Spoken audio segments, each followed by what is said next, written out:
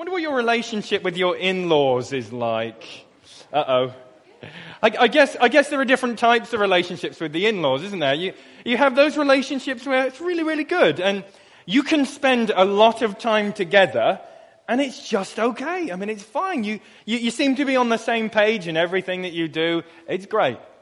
And then there are those relationships with the in-laws where it's probably just you tolerating them. I mean, you get on okay with them. I mean, you love them, but you're just so different and you don't really see eye to eye all the time. But of course, then there are those relationships with the in-laws that are like, you feel like you're in eggshells the whole time and you don't really know what to say and you always feel like you're being watched like a hawk. I don't know what your relationship with your in-laws might be like. Now, for me, I get to see my in-laws this week. We as a family, we're going on our summer family holiday together to just south of Seattle, Washington, where my wife is from. So she's from the sticks, a little town called Rainier. And we're going to spend some time with our family for 3 weeks. And it's great for Quince because she has given up so much to come and live here and be amongst the BRBC people. Namely, she's not close to her family. So these times are so special, and we love them, which is why we take such a big chunk. And it's good for our kids as well to spend time with their grandparents and the broader families, the uncles, the aunts, and the millions of cousins. It's really good for them. But for me, it's a time with my in-laws. Now, my in-law family is absolutely enormous. Now, there's Quincy's mum and dad, brother and sister. But Quincy's dad alone has 38 first cousins, and they're all really close. So this isn't just some small family unit, it's a clan. It's the Miller clan. And what's amazing about these people is that they all exhibit similar family traits. They're all ultra friendly. They're in your face with hugs and kisses. They are so open. And something that they're known for is that they are just not bound by what other people think of them. They really don't care. And so they live these very kind of free-spirited lives. Now, this was a massive shock for me when I first met them. See, I showed up thinking, right, I know there's a million of them I've got to say hello to. So I'm thinking got to be quite formal. I'm going to shake their hand and say, hello, my name's James. How do you do? I come from a long way away from here. And I thought it'd just be very kind of British. But it just blew me away when I showed up. Quincy's dad, I've never seen him before. He threw his arms around me and kissed me on both cheeks. And then there was a cousin, he kissed me too. And then I turn up to the house and there's loads of people there over the next few days. And, hey, Jimmy! And I'm like, I have never met you before. Nobody calls me Jimmy, but now I'm called Jimmy all of a sudden. And they're hugging me, they're kissing me, they're in my face. And I love the family traits of the Miller clan. It means because they're so friendly, they're so free from what people think of them. It makes sitting around the fire together outside cooking marshmallows, it's just so lovely with them because we're just being very, very real and friendly with each other. It makes real conversations about real things in life and stuff that matters. It makes those conversations really, really easy. And so for me, yes, I'm seeing my in-laws, but it really is a holiday with some great people. They are known for being friendly and open. That's their family traits. Now, I want you to think about your family for a second. What would be some of your family traits? What would people from the outside look in and say about your little family? How about when you were growing up? What was your family known for? Maybe you were the type of family who was known for being friendly and open and hospitable. Maybe you were a family that was known for just getting things done. Maybe you were a family that was known for being all about sport. Maybe you were a family who was known for being creative and musical and artistic. Maybe you were a family who was known for being committed and reliable. Maybe you were a family that was known for being open and not bound by the rules of normal etiquette. I don't know. But the thing is, families are always distinctive. Families have traits. Families have characteristics that make them different from other families. And if they didn't have traits that made them different, they would all be the same.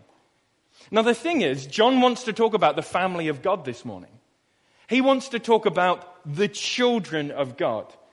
And what he wants to talk about is the family traits of the children of God. He's going to say very, very clearly throughout this passage, you are God's children. He's going to say it like this, you are born of him, you are of him. And he's going to say it over and over again, you're his family. So let me show you, he says, some of the traits of those children of God who belong to his family. So our big question this morning is this, well, what are these traits? If we are in God's family, if we do belong to Jesus and we are his kids, we're his sons and daughters, what are some of the family traits of those of us who belong to this family? Now, I wonder if I say that, when I'm talking about the family of God, there might be slight reservations in your heart and mind. Maybe you just kind of think to yourself, oh, I've heard this before, I know I'm a child of God, but sometimes I don't feel it. I know I'm a child of God, I've been told 100 times I'm a son or a daughter of the Lord, he's my father, I get it. But sometimes the way I think doesn't really show that. Sometimes the way I speak doesn't show that. And if you take a look at my life, well, am I really a child of God? Am I really living out these family traits? And what's really, really cool about this passage is that it's full of encouragement. There's going to be times where it feels like John is pushing a little bit hard. Yes, he is pushing. But he's wanting to provide assurance. He's wanting to kind of massage those weary hearts and minds to say, this is what it means to be a child of God. This is what it means to be part of the family. So John is pouring on buckets of encouragement for those of us who are feeling like, I know I'm a child of God, but how do I do this? I don't really know how I'm doing. Which direction do I go with this? John's going to encourage us in that direction. So when you grab your Bibles, we're in 1 John this morning. I know some of you have already got it open. You can grab these black hardback Bibles on the ends of the pews. It's going to be page 1228. You can get it open on your phones. If you've got your Bible with you, have that open too. So 1 John, we're kicking off in chapter 2 and verse 28. We're reading down to verse 10 of chapter 3. That's where we're going to be. So I'll give you a moment or two to open that. 1 John chapter 2 verse 28 down to verse 10 of chapter 3. Let me read this, so follow along with me. Listen out to some of this family language that John is using. And now, little children, he writes, abide in him, so that when he appears, we may have confidence and not shrink from him in shame at his coming. If you know that he is righteous, you may be sure that everyone who practices righteousness has been born of him. See what kind of love the Father has given to us, that we should be called children of God, and so we are. The reason why the world does not know us is that it did not know him. Beloved, we are God's children now, and what we will be has not yet appeared. But we know that when he appears, we shall be like him, because we shall see him as he is. And everyone who thus hopes in him purifies himself as he is pure. Verse 4. Everyone who makes a practice of sinning also practices lawlessness, since sin is lawlessness. You know that he appeared in order to take away sins, and in him there is no sin. No one who abides in him keeps on sinning, and no one who keeps on sinning has either seen him or known him. Little children, let no one deceive you. Whoever practices righteousness is righteous, as he is righteous. Whoever makes a practice of sinning is of the devil, for the devil has been sinning from the beginning. The reason the Son of God appeared was to destroy the works of the devil. No one born of God makes a practice of sinning, for God's seed abides in him, and he cannot keep on sinning because he has been born of God. But by this it is evident those who are the children of God and who are the children of the devil. Whoever does not practice righteousness is not of God, nor is the one who does not love his brother. Now, very often as we've been studying 1 John, we've made the case or made the point or the observation. It's important to know John's style of writing. So in order to understand what he's saying, we've said before, other writers write in a linear fashion, so it's kind of more like an equation. John writes in a way where there are various threads that seem to move in and out of his discussion. I mean, it happens across the letter. At one point he can say, love your brother, leave that, shelve that for a bit. A few verses, chapters later, love your brother again, shelve it a bit, love your brother. Don't carry on sinning, shelve that. And then later on, the thread appears again. That's kind of the way John is writing. I had a conversation recently with a local farmer who I'd vaguely known while growing up. I'd gone on a walk and I had bumped into him. Now, he has the thickest Suffolk accent possible. And you get people who exhibit a pretty strong Suffolk accent, so it's kind of like are you right there, boy? But you can comprehend that. That's all right. You can get it. I mean, it's very Suffolk, but you get it. And then you get that Suffolk accent, which only belongs to a rare few people. It's probably the last of a very rare breed of people. And usually farmers who have farmed the land for generations, when they talk, it's like they've got a mouthful of marbles with the Suffolk accent. So it sounds more like and you're like, what on earth are they saying? I grew up around here and I don't know what they're saying. So I was talking to this farmer and trying to interpret what he was saying, and kind of began by talking about the weather. Because the crops are dry, he's missing out on the fullness of the crop that he wanted, so kind of complaining about the weather, and then he kind of jumped to talk about the World Cup and France winning and whether that was okay and England should have won, and then he jumps back into the weather again. Into the weather, we're talking about the weather, where the rain is coming from, then talking about the Premier League football season starting, and then rounds the conversation off by talking about the weather. So it's not as though the conversation was illogical or not rational. Of course it was logical and rational. But there were these various threads throughout the conversation that just seemed to emerge at various points. That seems to be what's going on in this passage, a lot like others. John begins by talking about the hope that we have. Then he wants to talk about righteousness. And then on to the Father's love, and then back onto hope again, and then back on to sin and righteousness again for that last big chunk. So it seems that these themes just kind of emerge as he goes through his point.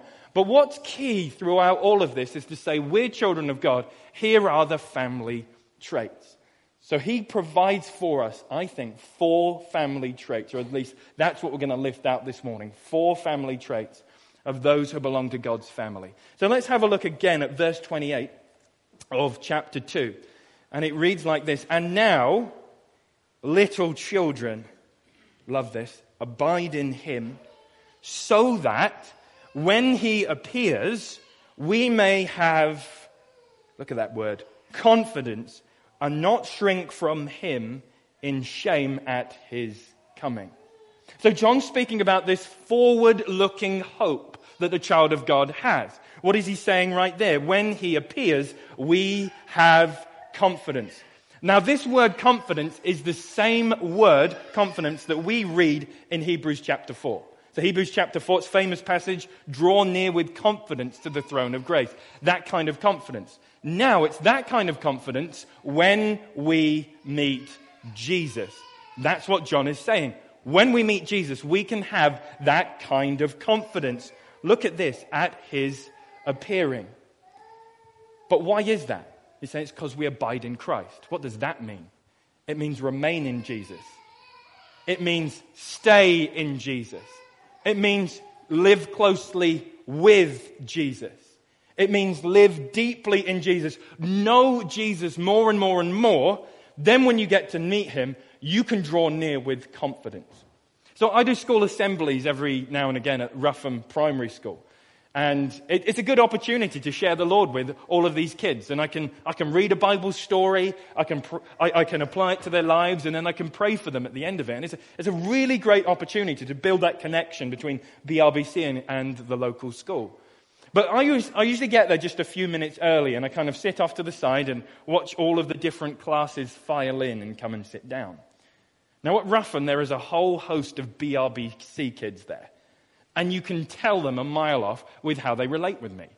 So most of the kids will come in and they'll usually treat me like a teacher, so they might not make eye contact, or they might look at me and then quickly look away. But the BRBC kids are different. The BRBC kids are just arms all over the place. Or I'll get the thumbs up, or they'll give me a wink, or they'll try and reach out for a high five, and I'm trying to get them to keep a lid on it, but they're kind of tingling with excitement. It's James up there, hi! There's a distinct difference between how these kids relate with me. Why? Because they know me. Because we've been developing a friendship over almost the last 3 years or so. They're familiar with me. So what's John saying here? Draw near with confidence. Why? Because you're abiding in Christ. You know him. Jump down to verse 2 of chapter 3. He picks up on this whole idea of hope. Again, it's that thread. Beloved, we are God's children now, and what we will be has not yet appeared. But we know that when he appears, we shall be like him, because we shall see him as he is. And everyone who thus hopes in him purifies himself as he is pure. So we are God's children now, but what we will be is not here yet. But when he appears, when we get to meet him, we will be fully and finally there. What's that mean? We will be like him. And we hope for that. But in the meantime, what's he say? We wait for that, and as we wait, we purify ourselves. Now, what John is talking about here is this final stage of our salvation. Now, in the Christian life, we know this to be true. That when we come to know Jesus Christ, we recognize we're sinners, we've got it wrong, we've transgressed God's law, we've made a mess of things, and we're not perfect. We're not acceptable. And when we become Christians, we know that. And so we go to the Lord to say sorry. We repent.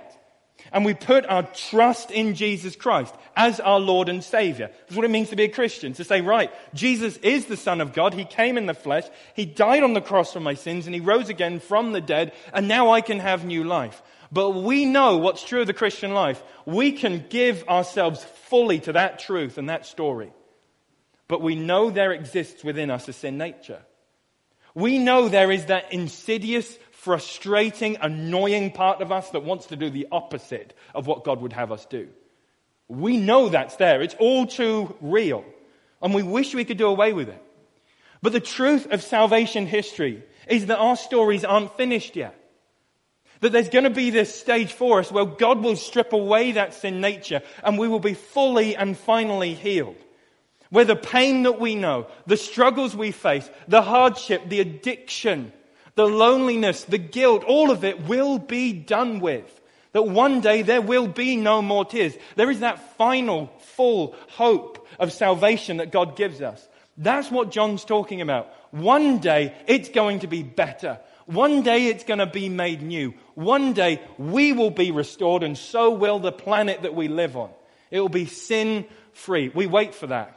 And it's hard, but John says that's your hope. And that's a hope that purifies us. We all know waiting is hard. We all know as we wait, we can either get frustrated, annoyed, take it into our own hands, or we can grow, or we can be patient, or we can develop, or we can fix our minds. When we do that, we grow in that hope. That's what he means by being purified as we hope. So that's the first family trait we see right here, is that we can have a confident hope. As children of God, that's the first family trait, a confident hope. You see, the Christian hope is different. The Christian hope is beyond the bounds of this world. The Christian hope is untouchable. The Christian hope is unshakable. The Christian hope cannot be messed with. The Christian hope isn't going to move. The Christian hope isn't going to be destroyed by other people. We can have this confident hope. Now, most of you know earlier this year, professor and physicist Stephen Hawking died, didn't he? And it was really interesting because when he died, all of the news channels and newspapers, articles everywhere about his contribution to physics and our understanding of the universe. And I really appreciated reading some of this. I mean, I didn't really understand a lot of it, but I knew it was quite significant. So I read through some of it and said, well, he worked this out and he worked this out and he believes this. And so it's really interesting reading some of those biographies on the news websites. And the BBC did something like a biography, and I was like, oh, I didn't know some of those things about Stephen Hawking. But they had this page where they collected some of his most famous quotes. Some of them were really, really helpful to understand what his life work was about. But reading through these quotes, you most certainly got the idea that he believed the world that we live in and us people are the result of one massive cosmic accident. that we are just here because some planets smashed together, some atoms somehow arranged themselves, life was formed, sea life was formed, land life was formed, and that we are just a bunch of highly developed monkeys. That's really what he concluded with. And you could see that from some of these quotes. And as I read down, there was language like this, though. It was, well, we need to love things, and we need to find purpose, and we need to have meaning. And one of his most famous ones was, where there is life, there is hope. And I'm thinking to myself, yes, thank you, Professor Hawkins. I love that. You are so right. There needs to be hope. But I'm thinking in my head, hang on a second. If we're just the result of a coincidence of atoms whacking together in the universe, and somehow we creatures are here as highly developed animals, I'm thinking to myself, how on earth can you speak in terms of meaning? How on earth can you speak in terms of love? How on earth can you speak in terms of purpose? Because if we came from nothing, we're headed to nothing, any kind of love, meaning, or purpose that we have can only ever be an illusion. It's socially constructed and no more than that. I'm thinking to myself, hang on a second, but you're using the words of love, purpose, meaning, and hope. But there is no hope in that worldview. There's nothing beyond the bounds of our existence. There's nothing beyond the bounds of our world. We just are an accident. That's what we are and nothing more. But what is John saying? John's saying you can have hope. Because someone has broken through beyond the bounds of our world into our existence and assumed human flesh. And his name is Jesus. And Jesus Christ takes on human flesh and shows us purpose. He shows us true meaning. He shows us that there is a grounds for right and wrong. That there is a ground for love. And there is a grounds for meaning. And more than anything, there is a ground for hope. There is more beyond the bounds of our world. And that's what we hope in. And that is what John is pointing his readers to. Now, as children of God, we have that hope. No matter how hard it gets, that hope is still there. No matter if we can't see it some days. No matter if our minds and our situation cloud it. It is still there. That's why the Christian has an opportunity to be empowered to live differently as they navigate this world. The Christian is not a person who denies the hardship. The Christian is not a person who slaps on a fake smile and pretends to be okay. That's not Christian life. The Christian admits the hurt. The Christian voices frustration. The Christian engages with their doubt and says, I want to wrestle with this. But the Christian is always able to say, there is more beyond the bounds of this world. There will always be hope, no matter how hard it gets, how bad the day is, how awful the situation is. We know there is more beyond the bounds of this world. That is the family trait that John wants to turn us to first. But he's got more for us. Let's read chapter 1 of verse 3. See what kind of love the Father has given to us, that we should be called children of God, and so we are. The reason the world does not know us is that it did not know him. Now think about this. The word see is the word behold, which carries this idea of marveling, standing in awe of, standing in wonder of. So see what kind of love the Father, what does it say, has caused us to earn. See what kind of love the Father has given us in part. No, see what kind of love the Father has given us, that we should be children of God, and so we are. John is hammering this point home, that we are children of God. You know what that means? The love of the Father is ours. That's a transforming truth that we need to hear this morning. The love of the Father is ours. He loves us. Now, this is true. When you came to know Jesus Christ, what happened? Whether you understood it like this or not, you probably didn't, because I didn't. The Holy Spirit opens your eyes to the truth of Jesus. And the Holy Spirit unites you to Jesus. This is the way the New Testament talks over and over again. That we're in Christ. We're in Him. We're united to Him. So when we become Christians, we united with Jesus. What does that mean? Well, that means all that we are, Jesus takes upon himself, and all that he is given to us. And what does he give to us? Well, one of the things he gives to us is the very thing that's most precious to him, his relationship with the Father. You see that? When we come to know Jesus, he gives us his very sonship. When we're united to him, we get the sonship of Jesus. That's why the Bible says we're children of God. That's why we're sons and daughters. Jesus' relationship with the Father is given to us. That's why we're reconciled to God. That's why we're reunited with him. So being united with Jesus means, get this is crazy, the love that the Father has for the Son is the love that the Father has for you and me. I have to say that again, because we need that. The love that the Father has for the Son is the same love that the Father has for you and me, because we're in Jesus. Now, the second family trait right here is that we can have, slides please, next one. We can know the Father's love. We can know the Father's love. I was in a lecture a few years ago at Moody, and we were sitting there doing a rather dense course on the theology of John Calvin. Really, really loved it. Kind of opened my mind to his theology. Gets such a bad rap, but I read his work and I was like, this is beautiful stuff. And as I was reading this, we talked about John Calvin's captivation with the truth that we are children of God and therefore he loves us. And so the professor was just kind of going through the nitty-gritty of a theology of adoption, of how we belong to God, we're his children. And there was a bunch of students in there who, fresh out of high school, grown up in evangelical Bible-preaching churches, who were just spellbound by this truth. And a lot of them were saying, but we've grown up in church. We've heard 100 times that God loves us.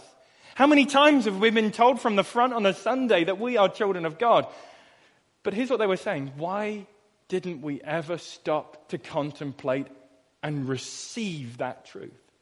There was one young man in particular who was in pieces over this truth. Now, he'd had a pretty rough background. He had every reason to think, in his mind, why someone shouldn't love him. It had been really tough. But he was just an absolute mess. Not through hurt, but through joy.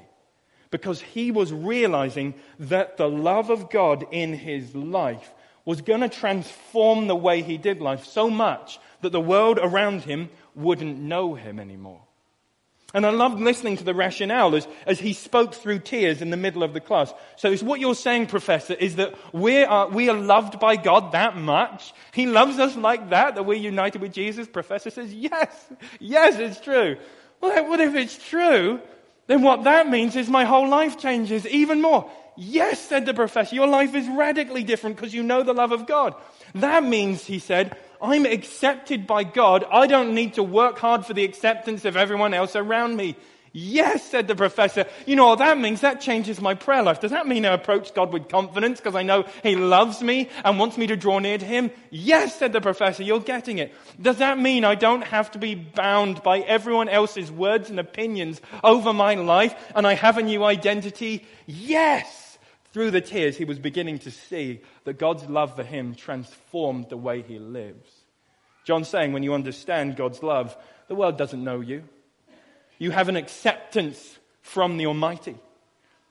You know him. He loves you. You stand secure in that truth. You're immovable. You're untouchable. He loves you, regardless of what the rest of the world say. If you're in Christ, united with him, Jesus has given you the most precious thing that he has, his relationship with the Father. That's an amazing truth for the child of God to live in.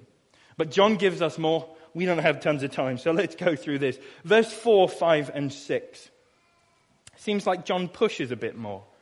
Verse 4, everyone who makes a practice of sinning also practices lawlessness.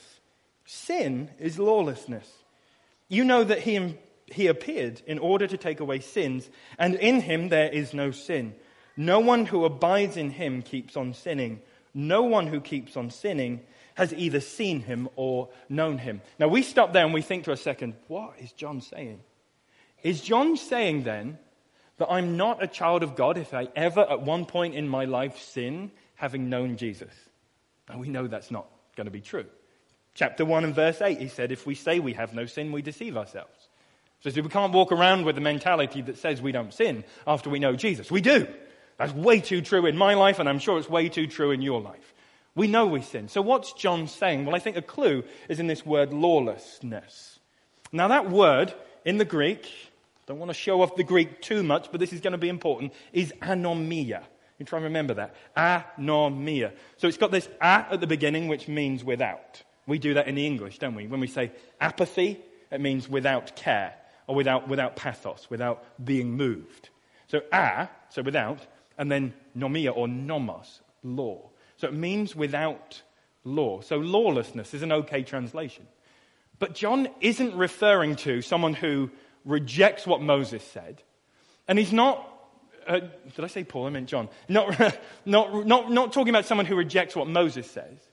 And he's not talking about someone who rejects the laws of the land. Every time this word is used in the Bible, and then outside of the Bible in Christian writing, it points to a disposition of character. Lawlessness is somebody who says, I am a law unto myself.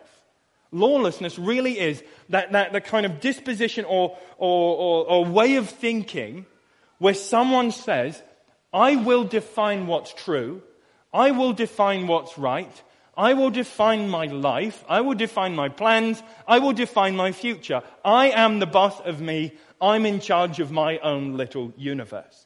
So that's what this word lawless points us to. Lawlessness. At the end of Judges, that famous last verse, everyone did what was right in their own eyes. It's a good commentary on the word lawlessness. Everyone does what is right in their own eyes. I'm in charge of me. I'm in charge of my world. I define what's what.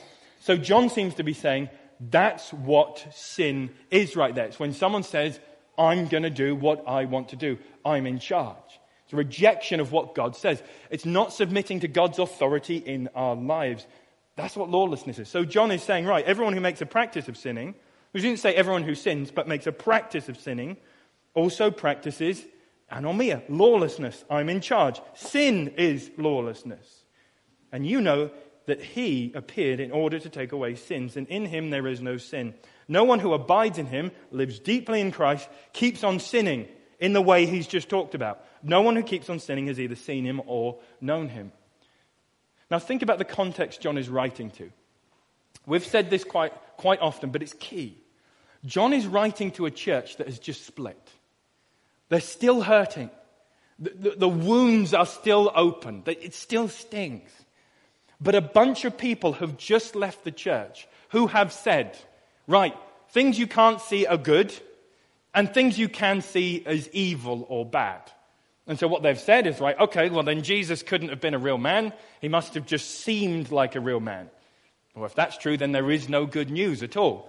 And what these people also had said is, okay then, if material things are bad and we don't need to think about them or be concerned by them, how we use our bodies doesn't matter. So that's what they had done. They'd come into the church and said, right, if material stuff is bad and we don't really need to think about it, then who cares how we live? We'll live however we want. So then they'd hung around on Sundays, I'm sure, spent time with the church family, maybe been around for the community groups, maybe been around for collective prayer. But what they had said is if we fill our minds with truth and then let that have no impact on our lives, we're absolutely okay.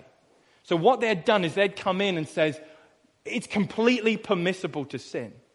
But John is saying, no, that's not true. We don't have permission to sin because knowing Jesus has an impact on our lives. So the third trait we see is that the children of God reject permission to sin. It's not children of God never sin again. No, it's not what he's saying. Children of God reject this permission that these people are bringing or have brought into the church. Now we know this to be true in our lives.